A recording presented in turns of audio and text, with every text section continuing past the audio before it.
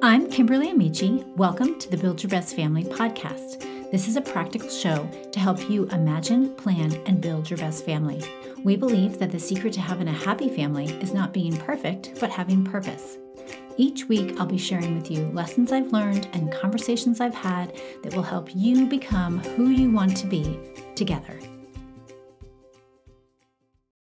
Today, I'm talking about helping our kids break free from the pressure to perform. In today's competitive world, children start to feel the pressure to perform at a very young age. Online, at school, and even at home, kids experience the constant need to accumulate gold stars, accomplish more, and prove themselves. Now, I actually don't think there's anything wrong with the general practice of rewarding accomplishments or good behavior. However, if the only time our kids are praised is when they crush it in life, they end up believing their worth and their value are tied up in what they do, which unfortunately over time can create anxiety and depression. Instead, we can encourage our children by making observations and acknowledging their character and their efforts. For example, you can say to your kids, "You've worked really hard preparing for your test," or "Your effort and hard work have really paid off." When we encourage our children in this way, it boosts their self-esteem and their self-confidence. But even with carefully crafted encouragement, it's essential to keep an eye on how what we say impacts our children. If it's not cultivating the fruits of the Spirit in our family members, guess what? We can change it. Shortly after instituting a sticker chart in his home, this week's guest, Eric Geiger, noticed a shift in his daughter, Eden. Instead of obeying from a place of approval, she was obeying to get a sticker. He didn't want his home's culture to be rooted in achieving, but rather the message of Jesus that is built around receiving. So he began to talk to his children about God's grace and true happiness. You'll hear more about that, plus how this profound lesson, with the help of his daughter, became a children's book. In this interview, we also talk about how we as adults can break free from the pressure to perform. Are you ready to start parenting with clarity and purpose? Then let's talk. The free resources I offer are great, and I hope you're using them. But if you want to take it to the next level, I can help with personal insight and support. As a family culture coach, I'm here to help you know exactly what to do as you imagine, plan, and build your best family. We'll use a simplified step-by-step process that will equip you to reach your goals and fulfill your potential together. Head over to www.buildyourbestfamily.com/coaching to schedule a call. Today, I'm talking with Eric Geiger. Eric serves as the senior pastor of Mariners Church in Orange County, California. He received his doctorate in leadership and church ministry from Southern Seminary. Eric has authored or co-authored several books, including the best-selling church leadership book, Simple Church. He is married to Kay, and they have 2 daughters, Eden and Evie. During his free time, Eric enjoys dating his wife, taking his daughters to the beach, and mountain biking. Evie is by far his favorite co-author. Eric, it's fantastic to have you on the podcast today.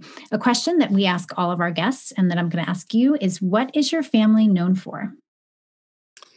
Well, family's known for, depends who you ask. If you ask Eden and Abby's friends, the family would be known for the fun that our daughters have with their friends, and I would just be Eden and Abby's dad, and then if we're a kid that was taught by my wife. My wife was a school teacher for many years. We were the teacher family, and I was Kay's husband, or I was known as that.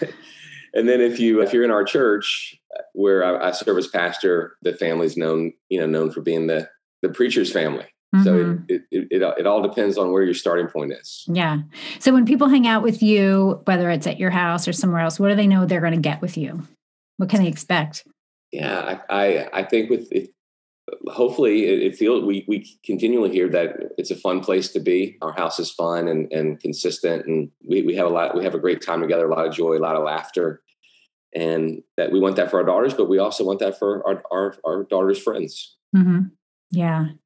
I have kids, and we spend a lot of time talking about what do we want the experience to be like for our kids' friends. That was really, really important to us. We knew that it involved having tons of food all the time. for when they came over. So we really made that important to us. But yeah, like it's great that you really consider what your kids, what their experience is like, what their friends' experience is like. Were you trying to make the house the place that the friends wanted to be at? They wanted to hang out at your place? Yeah, totally. And yes. I think we did a decent job of that. Although the teenage years is kind of dicey because they want to be at the house that no parents are at. Right. So it doesn't matter how cool I am anymore. Right. As long as I'm home. But no, it's been good. We've really gone out of our way to make sure the pantry's open, make sure people make themselves at home.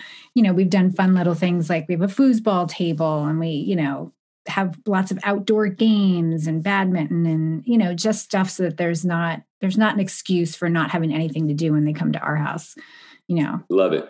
That's what people advise us, the same thing. So when our kids were younger, they're 13 and 11 now, but when they were younger, we decided we were going to try to make it the place that they would want to bring friends. And so like when the pandemic began, my wife found a friend who would build a rock wall on the side of our house. So we oh wow, that's we have awesome. A rock wall just kind of attached to the house. So all the kids in the neighborhood want to come, you know, hang out at our house. Yeah.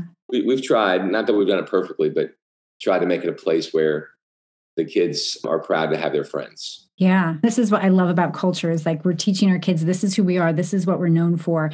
And so it's gotten to the point where they don't even need to ask us permission now for certain things because they just know it's going to be a yes. And one of the things that happened 2 years ago, there was a day when our whole town did a garage sale. My son came home. He's like, Mom, I got a ping pong table. We have to go pick it up in an hour. Here's the address. Like he'd already negotiated. He got it for free. He just knew that it would be a yes for us because of course, we're going to find a ping pong table and haul it. And my husband literally had entire room. Yes, he had to they had to go and pull it on a wagon to get it home 3 blocks.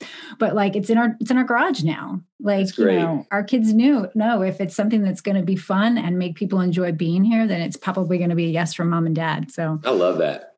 Yeah, we just have to get out there and play now that the weather's cold. It's a good reason to get out of the house. Okay, so let's talk about, you're here to talk about your new book that you wrote with your daughter. It's a children's book. It's a picture book. It's adorable. I love it. It's so colorful and it's on a fantastic topic. But before you tell us more about the book and why you wrote it, I want to talk about anxiety and depression that we're seeing in our children. According to the Anxiety and Depression Association of America, more than 25% of children between the ages of 13 and 18 are affected by anxiety disorders. And I can imagine the study was done more than a year ago, so I'm sure that number has changed. So tell us more about what we're seeing in our culture.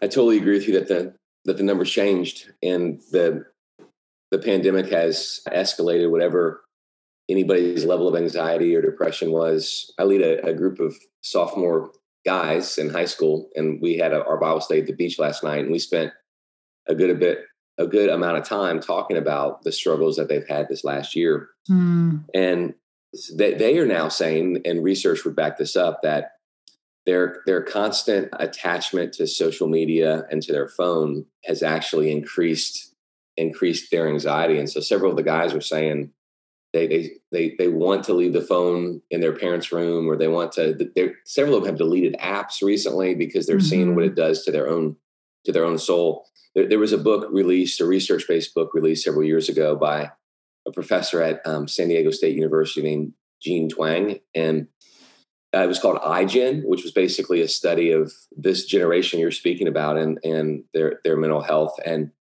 her conclusion was that by spending so much time on a phone, kids are reading less, or they're definitely reading less deeply. It's not only that they're seeing content that would be alarming, although that's there, but they're also learning to live for likes and thumbs ups and favorites. And, you hear stories of young teenagers who will post a picture, and if they don't get a certain number of likes within, 5 minutes, they'll take it down because they have it's such a challenging season to live in compared to when I grew up.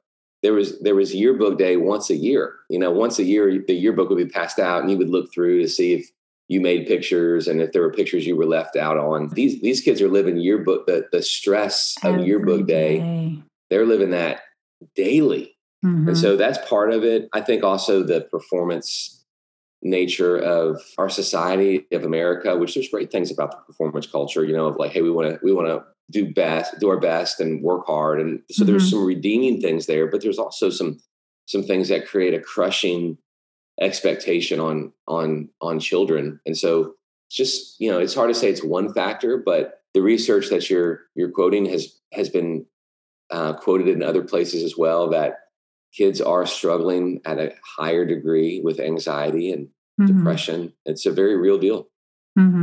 Yeah.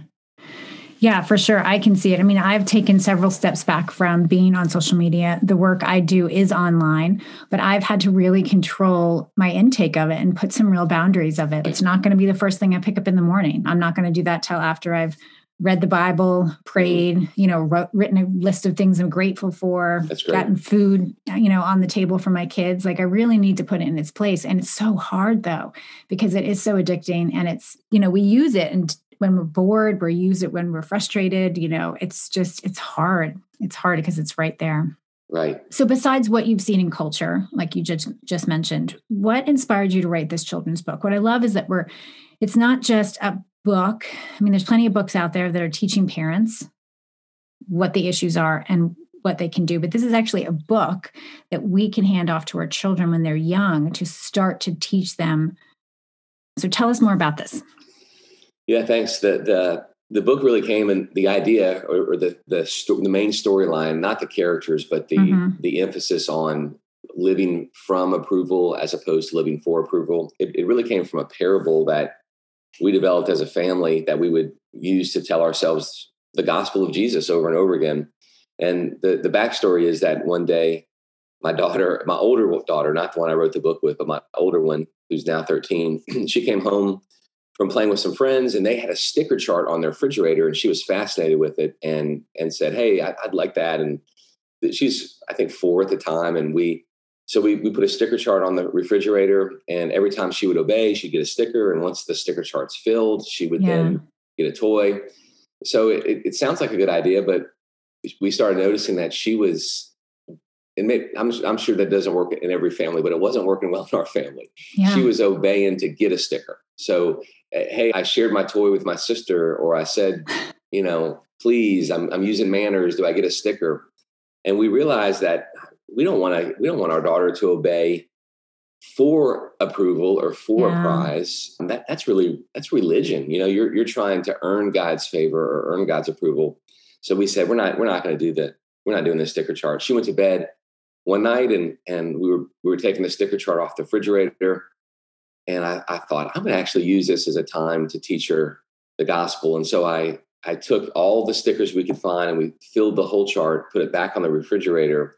She comes into the kitchen the next morning and sees that her chart is completely filled. And so then we had a conversation like, did you fill the chart? No, Dad filled it for you. And this is what Jesus does for us. We could never do enough to fill our sticker charts. That's why Jesus came to love us and to die for us, to give us all of his righteousness. And, her first question was, well, do I still get a prize? And so, yes, you do. We went to the store and picked out, a baby doll or something. Mm-hmm. But for years, I guess, she was 4, so she's 13. So for the last 9 years, almost 10 years, we've talked about that, hey, your stickers are already filled. I want you to obey Mom and Dad, and I want you to obey God, not because you're trying to get us to love you, but because we already love you, because God already loves you. So that's, you can kind of see in the book, the kids book we wrote, there's 2 different families, and one lives from a chart that's filled, and one lives from a chart that they're constantly trying to fill. Yeah. Oh, that's so good. And it's called the Quokka. How do you say that? The Quokkas. The Quokkas, the Snails, and the Land of Happiness. Yeah, sticker charts never really worked for my kids. I know when I was potty training, I tried to do prizes, and that didn't work. I was like, what the heck am I doing? It didn't work for us either. I think M&Ms did work with my son. He's like, yeah, I'll take chocolate. Yeah. But for the most part, it was really difficult for me to get them to be patient enough to understand the accumulation of it. And then it just, it just didn't work. And I'm sure there's some kids that it works really well with and it doesn't trigger anything in them. But I think for the most part, it's hard to be in an environment where everything is based on performance. Exactly. Yeah. Totally. Yeah. And I've been really mindful. I'm trying to do a good job at it because, of course, it was modeled to me much different, but being proud of them, not just for what they accomplish stuff, but for the effort that they put in. I'm proud of you just because of who you are. Like I've tried to make that a part of our language because I don't want the only reason that I compliment them is when they get a good grade or they accomplish something. And it's obvious. Those are the obvious times when you want to be excited for them. But when can I get excited when they're not doing anything? Yeah.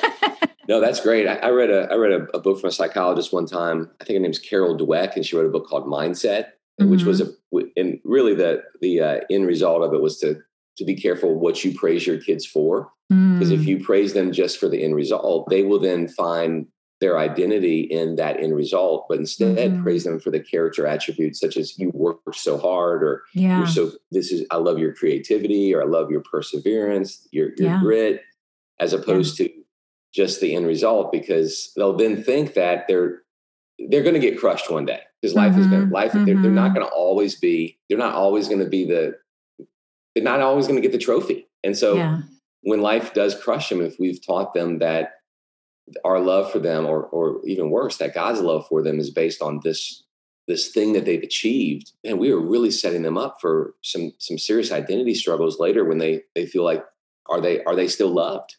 Yeah. All right. So you mentioned that there's two different families in the book. So there's two different main characters, the quokkas and the snails. All right. Got it right. So tell us more about them and what they represent and like how you created those characters. Yep. So we wanted to have two families, one that has lives from the kids in the family live from their chart being filled. And they have a motto that we enjoy every day because our sticker chart is filled in every way. And that's because we'll see at the end of the book that's because of God's grace. But the other family that they every day they wake up and they're trying to get another sticker. And over time, that's just so burdensome. They're always striving. So we thought, what animals could help illustrate this? If you Google happiest animal in the world, inevitably you'll see the quokkas. They're I don't know if they're actually the happiest. They just look the happiest. And how you measure that, but yeah, right, exactly. How would we know? But they definitely look very happy. So we thought that would be a fun animal. And and then the snails, it's kind of like the book of Ecclesiastes, where you think you are achieving, but in the end you find out it's all futile, meaningless. And the snails, they believe that they're accomplishing so much, but really they're just kind of sluggishly moving throughout life. And that's what life is without Christ. It really is a life that you think you're accomplishing and achieving a lot, but in the end you find out it doesn't really matter. So we had the quokkas representing the land of happiness, and the snails representing the land of sadness. And the land of happiness, when Jesus gives his famous Sermon on the Mount, he talks about the Beatitudes, and most translations have blessed are the the poor in spirit, the peacemakers, those who hunger and thirst for righteousness. But in the original language, the word for blessed is makarios, and it actually means happy. So it's true happiness. It's not temporary happiness, but being with him is ultimate happiness. Oh, it's so good. And that makes it so easy for children to understand. Like when I think of the snail and how slow they go, that's such a great word picture. And I'm sure that children will really get that and they'll stay with them for sure. Thank you. So now, have you personally dealt with the pressure to perform? I can imagine in your role you may have. Is that something that you struggle with? And how did you personally learn to deal with it through the process of recognizing this in your children and then writing this book? I do struggle with it, and I still struggle with it. I now have better tools to deal with it. I'm an idol worshiper. Like all of us, I've been rescued by Jesus, but my heart often goes to other things, and it's not statues, that I'll worship, but I can get caught up in the approval of people. I can get caught up in feeling like I've achieved and being recognized for achievements. And it's often for me in my own foolishness, it starts with something good that then I start to find my worth in that. So it can even be, I'm a preacher, right? It can be if my sermon was good, or if people thought it was good. And so if I go down that path, gosh, it's miserable because next week I have to do a better one. And then the week after I have to do a better one. So it's been through counseling and I've seen a therapist and community and friends who have challenged me and given me tools to, in those moments, remind myself I'm all ready. Eric, you got to believe your own message. You have to internalize the sermons that you preach. I mean, you tell other people that they are right with God, not because of them, but because of Jesus. Is that not true for you? And you got to preach that to your own soul as much as you preach it to other people. Mm-hmm. So I am not saying I've written this book and it's done. It's over. I'm never going to struggle. I need to remind myself today that the sticker chart in my life is filled. Yeah, I can totally relate because I have to remind myself too to let go of that pressure to perform as I'm telling my children, hey, right. It doesn't matter. Totally. But I do feel this past year has really been an opportunity to speak into that, particularly for my kids and I'm sure for other families, because everything that gave them value or identity has been stripped away. Yes. So like you're no longer the star soccer player because there's no soccer team this year. Right. You know what I mean? You're no longer the smartest student in class because you haven't seen your friends in a year. Like right. Just some of those things that they place so much emphasis in and relied on so much to get filled up by have been stripped away. And so really just encouraging them, getting back to basics and encouraging them, in God's word and just saying, hey, like this stuff's going to come and go and God's still present and God still loves you. That's been something we've been trying to talk with our kids about for sure. And you're right. There has been so many of the things that we find our identity in that have been altered or completely taken from us over the last year. So it's laid us bare, and I think that's one of the reasons that we've seen mental health struggle for people is things that either they found their identity in or things that just were exercise is a great tool that helps you fight anxiety. And so when exercise is pulled from you, and so it's been a challenging season and I'm grateful that you're having those conversations and I hope more parents have those conversations with their kids in the middle of a time when things that can bring approval have been taken away. Mm-hmm. Yeah. And I think those are some things that we need to remember as we start adding things back to like, why are we adding this back? Do we need to add this back? Do we really love it? Or is this something that just, kept us busy or filled a need that isn't really there anymore? No, that's really good. Yeah. Okay. So for listeners who have placed a lot of emphasis on performance in their home, which I'm sure I've been guilty of, what are some practical things that they can do to start to shift their family's culture? It's good. I think the biggest is it's not that I don't want my kids to do well in school or obey their mom or obey me. It's just the biggest issue of the why beneath the surface. And so that's good. The conversation with your spouse, the conversation about the culture with your kids is the why being the most important thing. And sometimes that means taking some of the pressure off. We have, and every kid's different. So I have one daughter who struggles more with this than the other daughter. And so if she's a hard worker. And so she's got grit, which I love, and she'll study. She has dyslexia. And so she has to study longer than probably some of her friends have to study. And there's times where I'm saying, listen, you can stop. I want you to stop studying. You've done enough. And like, Daddy, I won't get 100. I won't get them all right. And I'm like, if you come home tomorrow and it's a B, we're going to be completely happy. More important than the grade is that you're learning how to study. Yeah. And so if she needs the pressure taken off of her at times. And it's not going to matter none of us believe that really it's going to matter in a year what she made on that science test. What will matter for her future is that she did learn how to study, But so sometimes it's taking the pressure off. Other times it's helping them remember and ourselves remember that, hey, we do study and we do these good things because we want to honor Christ with our studies. We want to honor God with how we treat our parents and our friends. But not that our identity is wrapped up in what number is going to be on that test tomorrow. Yeah. Yeah, that's good. As you were saying, I like how you said that it starts with a conversation. I think it can start with a conversation with our kids too, and ask them honestly, hey, do you feel like I put too much pressure on you? Do you feel like I see you when things don't work out? We've tried to have conversations like that with our kids regularly. We do a yearly family retreat where we do a peer review, but that's something that I think could be added to that question in those discussions is, hey, how do you feel? When do you feel most loved? And do you feel like we're putting pressure on you? Do you feel like you need to perform? I think that's a great question to ask. Yeah. Where are you feeling pressure? Are we putting too much pressure on you? Mm-hmm. And then being able to take that conversation. Hey, because there's times I'm sure I'll put pressure on my kids. Hey, I'm not doing this because you're not earning my love. Right. It's because I want what's best for you. But as a dad, I probably need to do a better job reminding you that here's the reason why I'm challenging you for this. Yeah. Like, I still love you, but I know you can do better on this math quiz because I saw what you were doing yesterday. Totally. It doesn't mean that we don't still want great things for our kids. It's just the motivation beneath the surface. Yeah, that's good. All right. Well, thank you so much for being here today with us and talking about this issue and the book that you've written. I'm excited for my listeners to get a hold of it. Yep. It was great.